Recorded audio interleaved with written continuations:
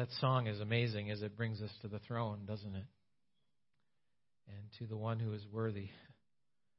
If you have your Bibles with again today, we're going to continue on in 1 Corinthians. We're going to hit chapter 14 here today and the first 22 verses. I'm not going to read them from the start. We're going to read them as we go along. And since it's 22 verses, there's only 15 points today, so we'll be going for quite a while. No, just being honest with you. It'll go rather quickly as we look at things. I call this a plain old sermon. Because what Paul points out to the people of Corinth here is that it needs to be plain.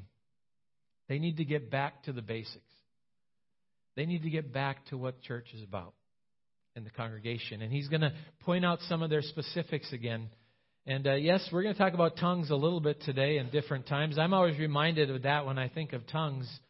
I'm reminded of my grandpa and my great uncles. I grew up with them not being too far away. Most of my great uncles were within 15 miles of us. And so they would show up every now and then on the farm and they'd start talking. And they'd start talking in Norwegian. And you couldn't understand a word they were saying, type of thing. And then they'd start laughing like crazy. You know, as they were joking around and things. And you would ask them, and I would ask Grandpa, I said, what is that in English? And he would say, it doesn't translate, is what he would tell me with things. One of the things we're going to see here today is that when you do talk in another language, as we talk about tongues, we do need to translate it. We need to be able to understand what's there. And to some people, the Word of God seems like a whole other language. It needs to be made plain. And we'll talk about that as well. But let's start there in verse 1. We'll see, first of all, the plain pursuit. After 1 Corinthians 13, all talking about the love of God, that agape love. He starts out this chapter right there, and he says, pursue love, yet desire earnestly the spiritual gifts, but especially that you may prophesy.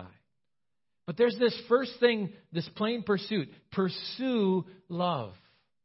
He brings them back to what he's just talked all about. That's that important part, and they need to remember that. And then he goes on in verse 1 there. It's talking about to pursue, to follow the way of love, but eagerly desire those spiritual gifts. There's a plain passion here. You should desire these gifts that God gives, the spiritual gifts, the gifts of the Spirit. And then he says especially the gift of prophecy. So as we talk about this and we talk about the things that are going to be listed here and what he does, the situation in Corinth was they were pursuing these gifts, but they saw certain gifts, like the gift of speaking in tongues, they saw that evidently as something that made them higher than somebody else. And he wants to get them back to the basics. What is the best gift? What is most important is the gift of prophecy, or the fact that God's word must go forth. So let's ask that question first of all. What is speaking in tongues when it's talking about it here throughout this passage? Pentecost Sunday, brings us back to when the Holy Spirit came upon the people in the upper room, the disciples and those that were gathered there. And it says that they began to speak in tongues. But if you read that through correctly, those tongues were the languages of the people that had come in for Pentecost. And then they went out and they were speaking. The people couldn't believe how everybody could understand them. They could understand it was being spoken in their own tongue. And that was that gift of tongues, another language that's there. But we also see in Scripture that there's this idea of a heavenly language. Paul will talk about it at different times. But that language is meant to be a language that we keep in our prayer closet. It's meant to be something that's used to edify ourselves. Unless it's brought to the church, then you better have somebody who can interpret it so that people will know what it brings forth. And then it talks about prophecy. When you hear the word prophecy, what's the gift of prophecy? Some people think initially to what the Old Testament prophets had was the gift of foretelling what's going to happen. To foretell means to give a prophecy that's something that God will do. And God gave that message to many of the prophets throughout the Old Testament into the New Testament. But we know that that one's been cut off because we're not to add or subtract to this word anymore that God has given us. But there's another part to prophecy that's a big part of things. To go for that gift of prophecy is to forthtell. To forthtell means to explain God's Word. To share God's Word. Whether it be something devotionally we've read and to share it with somebody that way, or whether it is to preach God's Word. That's prophecy. To forthtell it and to share what it means. Tongues are good, we're going to see. But prophecy is what God wants. He wants His Word to go forth. And even in the gift of tongues, it's something that needs to be interpreted so God's Word goes forth. And so we catch that as we go along. Now, down to verses 2 and 3. And in verses 2 and 3, I just want to read them for you. It says, "For anyone who speaks in a tongue does not speak to men, but to God. Indeed, no one understands him. He utters mysteries with his spirit." You can understand that's that speaking in tongues for the edifying of yourself. "But everyone who prophesies speaks to men for their strengthening, for their encouragement, and for their comfort." See, it's okay for us here to ask the question, why? Why does He say these things? Why are we to follow His ways? Why are we to desire these gifts? It made me think of an old story that was out there about two politicians. And to make this fair with politicians, one was from Party A and one was from Party B. Just so you understand that, we won't go into specific parties. But the guy from Party A and the Party B were seated next to each other on a flight from Los Angeles to New York. So a long flight. And the guy from Party B asked the guy from Party A if he'd like to play a fun game. And so the guy from Party A was very tired. He just wanted to take a nap and sleep. And so he politely declined. He rolls over to the window to catch a few winks. But the guy from Party B persists and explains that the game is easy and it'll be a lot of fun. And he says, "I ask you a question, and if you don't know the answer, you pay me $5 and vice versa." And again, the guy from Party A declined and tried to get some sleep, but the guy from Party B is agitated. Now he says, "Okay, if you don't know the answer, you pay me $5, and if I don't know the answer, I'll pay you $500. He ups the ante on the game.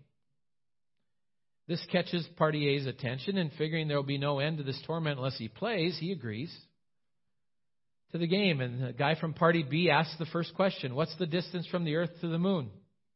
And the guy from Party A doesn't say a word. He reaches into his wallet and pulls out $5. Doesn't know the answer. Gives it to the guy from Party B. "Okay," said the guy from Party B, "your turn." And so the guy from Party A asks, "What goes up a hill with 3 legs and comes down with 4 legs?"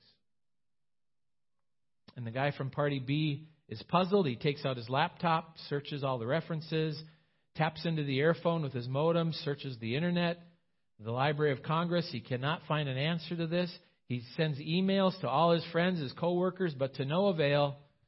And after an hour, he wakes up the guy from Party A and hands him $500. And the guy from Party A thanks him and turns back to get some more sleep. And the guy from Party B is all upset now for not getting his question answered. And he's a little more than miffed. And he wakes the guy from Party A up and asks him, "Well, what's the answer?" And without a word, the guy from Party A pulls out a $5 bill and hands it to him. Now, why tell a story like that? It's okay to ask the question here, why? We may not get fully the answer, but we do get the answer here of why these gifts are important and why God does what He does here. He says it right there in verses 2 and 3. Actually, verse 3. When you speak in tongues, you speak to yourself. He's talking about that heavenly language, and you edify yourself. But when you speak and you do the prophecy, it's meant for people, and it speaks to them, and it strengthens them, first of all. I looked at that word strengthen, and I thought to myself, boy, there's a lot of verses about God strengthening, isn't there? Joshua 1:9. God says, "Have I not commanded you to be strong and courageous? Don't be afraid, don't be discouraged, for the Lord your God will be with you wherever you go." He said that to Joshua, to the people of Israel as they went into the promised land. In Exodus chapter 11, verse 2, in the song that is sung, it says, "The Lord is my strength and my song." Deuteronomy 31:8, it says that the Lord is the one who goes before you. He will be with you. He will not fail you nor forsake you. Do not fear. Do not be dismayed. Proverbs 3:5 and 6 says, "Trust in the Lord with all your heart. Lean not on your own understanding, but in all your ways acknowledge Him, and He will make your paths straight." And we could go on and on about verses about God's Word that is meant to strengthen us with His strength. And then that second word there was that it encourages. It speaks to men. It's meant to encourage. 1 Thessalonians 5:11 says, "Therefore encourage one another, build each other up, just as in fact you are doing." These are the things that are meant to happen. The Corinthians are to see this, and they are to realize that that's where they need to go back to. We used this verse last week from Isaiah 40:31. "But those who hope in the Lord will renew their strength. They will soar on wings like eagles, and they will run and not grow weary, and they will walk and not be faint." The encouragement from God's Word keeps coming. Mark 10:27, Jesus looked at them and He said, "With man, this is impossible, but not with God. All things are possible with God." John 16:33, Jesus didn't hold back. He said, "In this world, these things I've spoken to you, so that in me you may have peace. In this world you will have tribulation. But take heart. Take courage. I have overcome the world." That's just the beginning of encouraging verses, where God points these things out to us and reminds us. And then that last word is that word comfort. To bring comfort to the soul. To bring comfort in life. 1 Peter 5:7 says, "Cast 88.5% of your cares upon Him, and He'll care for you." I'm just checking to see if you guys are listening. It says, "Cast all your cares upon Him, for He cares for you." Philippians 4:6-7, Paul would write, "Don't be anxious for anything, but in everything by prayer and supplication with thanksgiving, let your requests be made known to God, and the peace of God, which surpasses all understanding, will guard your hearts and your minds in Christ Jesus." Psalm 121, verses 7 and 8, "The Lord will keep you from all harm. He will watch over your life. The Lord will watch over your coming and your going, both now and forevermore." Comforting words. Words that pastors often use when somebody goes into surgery or is looking at something that's going on. He'll watch over you. Psalm 23, verse 1, "The Lord is my shepherd, I shall not want." 2 Corinthians 1, verses 3-4. "Praise be to the God and Father of our Lord Jesus Christ, the Father of compassion and the God of all comfort, who comforts us in all our troubles, so that we can comfort those in any trouble with the comfort that we ourselves receive from God." Did you note where all this prophecy comes from? It comes from God's Word, doesn't it? And again, we could go on and we could spend the rest of our time here this morning just reading verses in that way. But let's continue on and look what He does and what He says here. Look at verse 4 of the text. In verse 4, He says, "He who speaks in a tongue edifies himself, but he who prophesies edifies the church." These things are meant to build up the congregation, to build up the church. And then in verse 5 of the text, He says, "I would like every one of you to speak in tongues." Are tongues okay? Yes. It's not wrong at all. "I'd like every one of you to speak in tongues," He says, "but I would rather have you prophesy." I would rather have God's word understood. The goal here is always edification. The goal is to build up the church, to build up the congregation. And that was the purpose of those things. One day, while they were bungee jumping, and we'll call these guys Ole and Sven, just for the fun of it. I know Pastor Lee wouldn't like me to do that, but I'll do it anyway. Ole and Sven, they were bungee jumping one day, and they said, Ole said to Sven, he said, you know, we could make a lot of money running our bungee jumping service down in Mexico. So Sven thought about it. He said, that's a great idea. So they pooled their money together, bought everything they needed, the tower and elastic cord, insurance, and so on. And they traveled to Mexico. They began to set up their equipment in the town square. And as they constructed the tower, a crowd begins to assemble.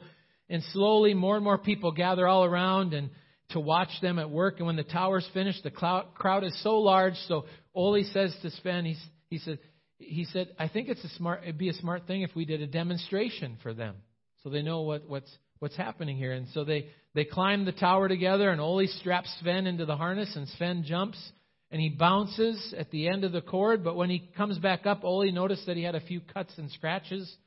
And unfortunately, Ole couldn't grab him before he fell again, and Sven goes back down again. He comes up bruised and bleeding, and again Ole can't catch him, and Sven goes down for a third time. And by the time Ole catches him, Sven is nearly unconscious with a couple of broken bones. And alarmed, Ole says, what happened, Sven? Are you okay? Was the cord too long? Barely able to speak, Sven gasped. He says, no, the bungee cord was fine. It was the crowd. What in the world is a piñata? Something's missed in translation there, isn't it? We don't always understand, and things need to be explained. The importance of prophecy here, it needs to be plain prophecy. And that leads me to verses 6 through 12. And as we look at those, we're going to see something here. And I'm going to use a big word that we use. I never heard it till I went to seminary. It's the word perspicuity. Perspicuity simply means clarity. One of the things that we're taught is to make the Word of God clear. And the way to do that as a pastor is you spend a lot of time on your knees and you pray. And you read through texts again and again and again, and you ask the Holy Spirit to lead and guide and to show His Word. Look at verse 6. He says, now, brothers, if I come to you speaking in tongues, how will I benefit you unless I bring you some revelation or knowledge or prophecy or teaching? These words of instruction that need to come need to be clear. What profit, he says, is it? What good is it if it's not something that you can understand? And then he uses a couple of examples. That first example, there's verse 7. He says, if even lifeless instruments such as the flute or the harp do not give distinct notes, how will anyone know what is played? If the orchestra or the band does not have music to follow that is clearly put together and they just go all over the place, how can it be understood? How can it really be a tune? And then you go to verse 8. That trumpet call needs to be clear for battle there. In verse 8 of the text, again, if the trumpet does not sound a clear call, who will get ready for battle? If we don't understand what it means, I guess this would happen during the Civil War. They had a whole bunch of bugle calls for different things. And if the bugler did not bugle the call correctly or you could not hear it, you'd have some people retreating and some people going into battle when they needed to hear what that call was clearly. And these are the examples. He's just bringing it out to them, and he's reminding them, reminding us again of these very things. And then verse 9, unless you speak intelligible words with your tongue, how will anyone know what you're saying? you'll just be speaking into the air. It won't be understandable. Excuse me. It won't be understood. And sometimes that's what happens. The vernacular we use isn't always understood. There's a story about a man that was walking through the woods one day, and he stumbled on a preacher that was baptizing some of his flock in the river. And the guy proceeded to walk into the water and subsequently bumped into the preacher.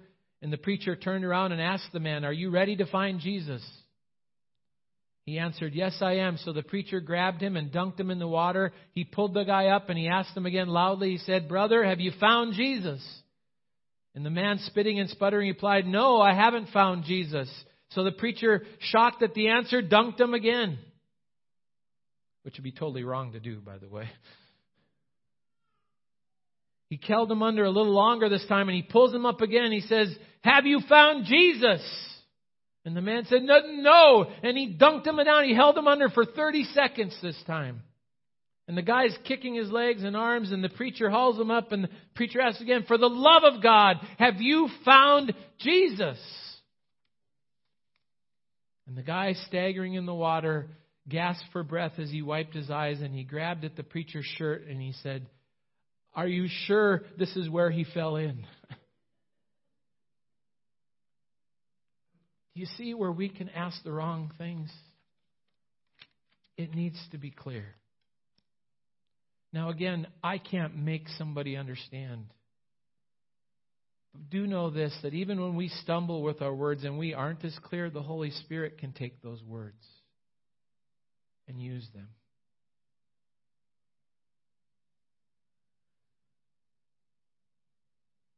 In verses 10 and 11, he basically says, if you don't understand the language, what does it profit you?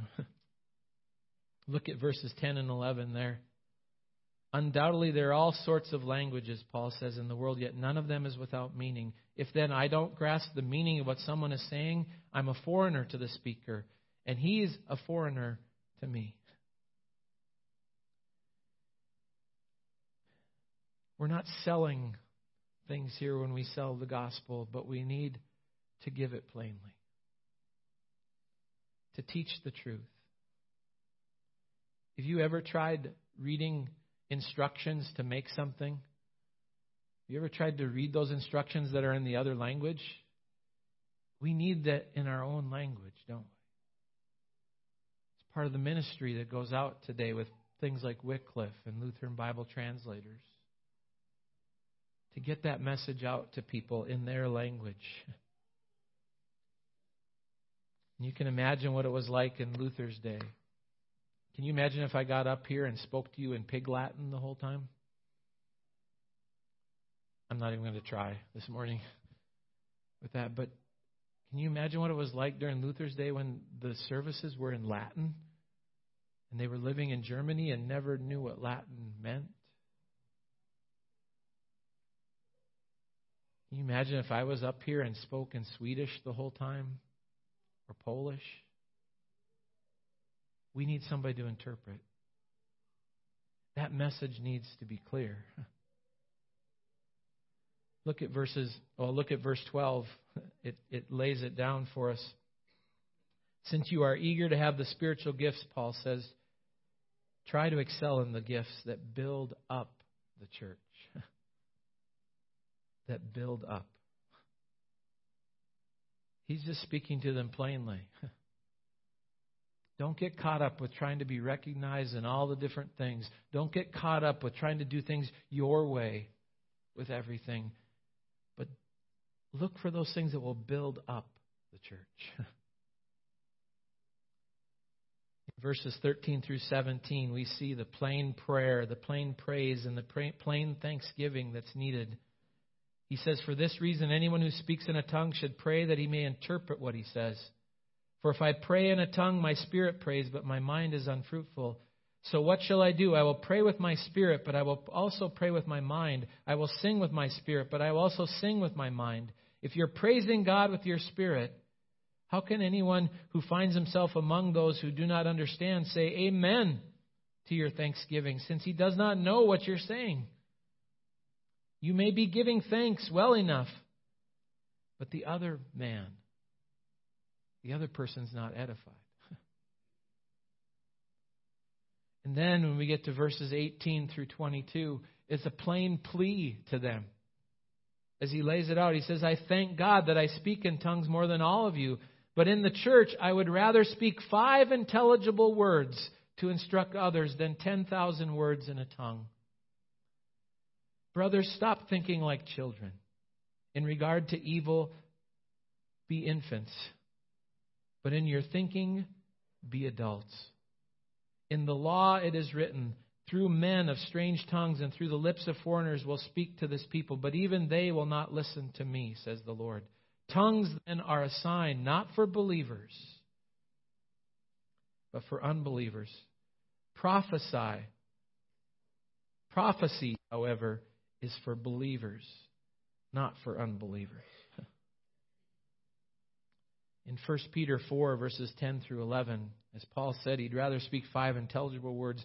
In 1 Peter 4, 10 through 11, it tells us to go for those gifts, to use the gifts we have. Each of you should use whatever gift you have received to serve others as faithful stewards of God's grace in its various forms. If anyone speaks, they should do so as one who speaks the very words of God. If anyone serves, they should do so with the strength that God provides, so that in all things God may be praised through Jesus Christ. As I'm in front of you today and I stand up here to preach, the goal to preaching is not to be recognized. The goal to preaching is not to lord something over you. The goal to preaching is that God's word would be clear. And that what Paul has shared with the Corinthians and what I share with you is that simple thing that we need to get back to what God wants. He wants His word that goes forward. And that to do its work. You know, as you talk about preaching, some pastors are said to preach longhorn sermons. There's a point here and a point there and a lot of bull between. Hopefully that's not what's happening. Oswald Smith put it this way. He said, the world does not need sermons. It needs a message. You can go to seminary and learn how to preach sermons, but you will have to go to God to get messages. Now, it's not saying that we shouldn't have sermons, but the sermon better have the message of God. Mark Twain attended a Sunday morning service one time. He met the pastor at the door afterward, and he told the pastor, he said, I have a book at home with every word that you've preached this morning. And the minister assured him that the sermon was original. And Twain still held to his position. And the pastor said, Mr. Twain, I've got to see that book. So Mark Twain sent over the book later that morning. And when the preacher unwrapped it, he found the dictionary. And in the flyleaf, this is what Mark Twain wrote. And by the way, we don't know how Mark Twain ended up. Mark Twain did not have very good things to say about God's word and things that way. He made fun of it a lot of times. But inside that he said words, just words. Just words. If our preaching is just words, it's not what God wants. He wants His word to go forth. And the Spirit of God to use that word. In Matthew 7:24, it says, everyone who hears these words of mine, Jesus said, and puts them into practice is like a wise man who built his house on the rock.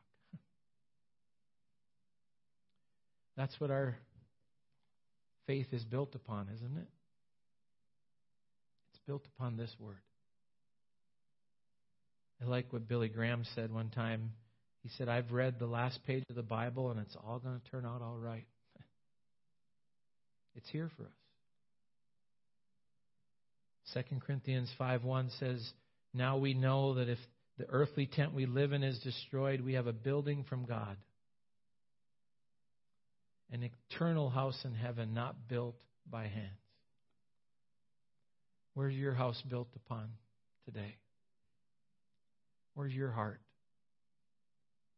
Is it built upon the Word of God that's true? Do you have a heart that is looking to Him and to Him alone? Are you trusting in what the Word of God says and tells us? Are you going to the cross where Jesus died? Let me close with this illustration and hopefully just bring it home a little bit. There was a 10-year-old boy who was failing math. His parents had tried everything. Tutors, hypnosis, but no success. And finally, at the urging of a family friend, they decided to enroll their son into a private school, highly regarded for its high moral standards and its focus on supporting loving families. And after the first day, the boy's parents were very surprised when he came home, because he walked in after school with a stern, focused, and very determined expression on his face. He went straight past them, right up to his room, and he quietly closed the door. For nearly 2 hours, he toiled away in his room with math books strewn about his desk and around on the floor. He emerged long enough to eat, and then after quickly cleaning his plate, he went back up to his room and began studying again until bedtime. And that pattern continued until it was the end of the first quarter, and the first quarter report card came, and that little boy walked into his home with his report card unopened, laid it on the dinner table, and he went straight to his room, and cautiously his mom opens the report card. And there, to her amazement, she sees a big A under the math subject heading. So they went up to their son. They go up top. They're overjoyed. They're thrilled. And they go up to their son's room and they say, "Son, was it the nuns that did it?" And the boy shook his head and said, "No." And the father asked next, "Was it the one-to-one tutoring, the peer mentoring?" And again, the boy says, "No." And surprised, the father continues probing. He says, "The textbooks, the teacher, was it the curriculum?" And yet again, the son said, "No." He says, "But on that first day when I walked in the front door and I saw that guy nailed to the plus sign, I knew they meant business." What so many people miss today is when they see Jesus on the cross. It's something that's just something that they've heard about, or it just becomes religion. But Jesus did come to this earth, did He not? Jesus did come and humble Himself, became a man. And is fully God and fully man. He lived out His life. And He went willingly to the cross for you and me. Because it was what needed to happen to fulfill the price we couldn't pay. And then after that, He not only defeated sin for us, He then defeats death by rising again. If I can tell you, that's the message that God wants. I'm not going to be able to get to 1 Corinthians 15, finish out 14, but I encourage you to look at 1 Corinthians 15 because the whole message of that is the resurrection. Paul brings it home to them. He brings it home, the plain old sermon of what we need. We do need Jesus. Father, Heavenly Father, thank you for your word. Thank you for having Paul write this letter to the Corinthians and thus to write it to us. Thank you for that. Help us to live in the truth. If we don't know you, to look to you and to you alone. To know that you're the only one who can truly bring that forgiveness. That living hope. You do your work, God. Get all the things that I've said otherwise out of the way, but bring it home, God. Thank you, O Holy Spirit, for using your word. In your name I pray.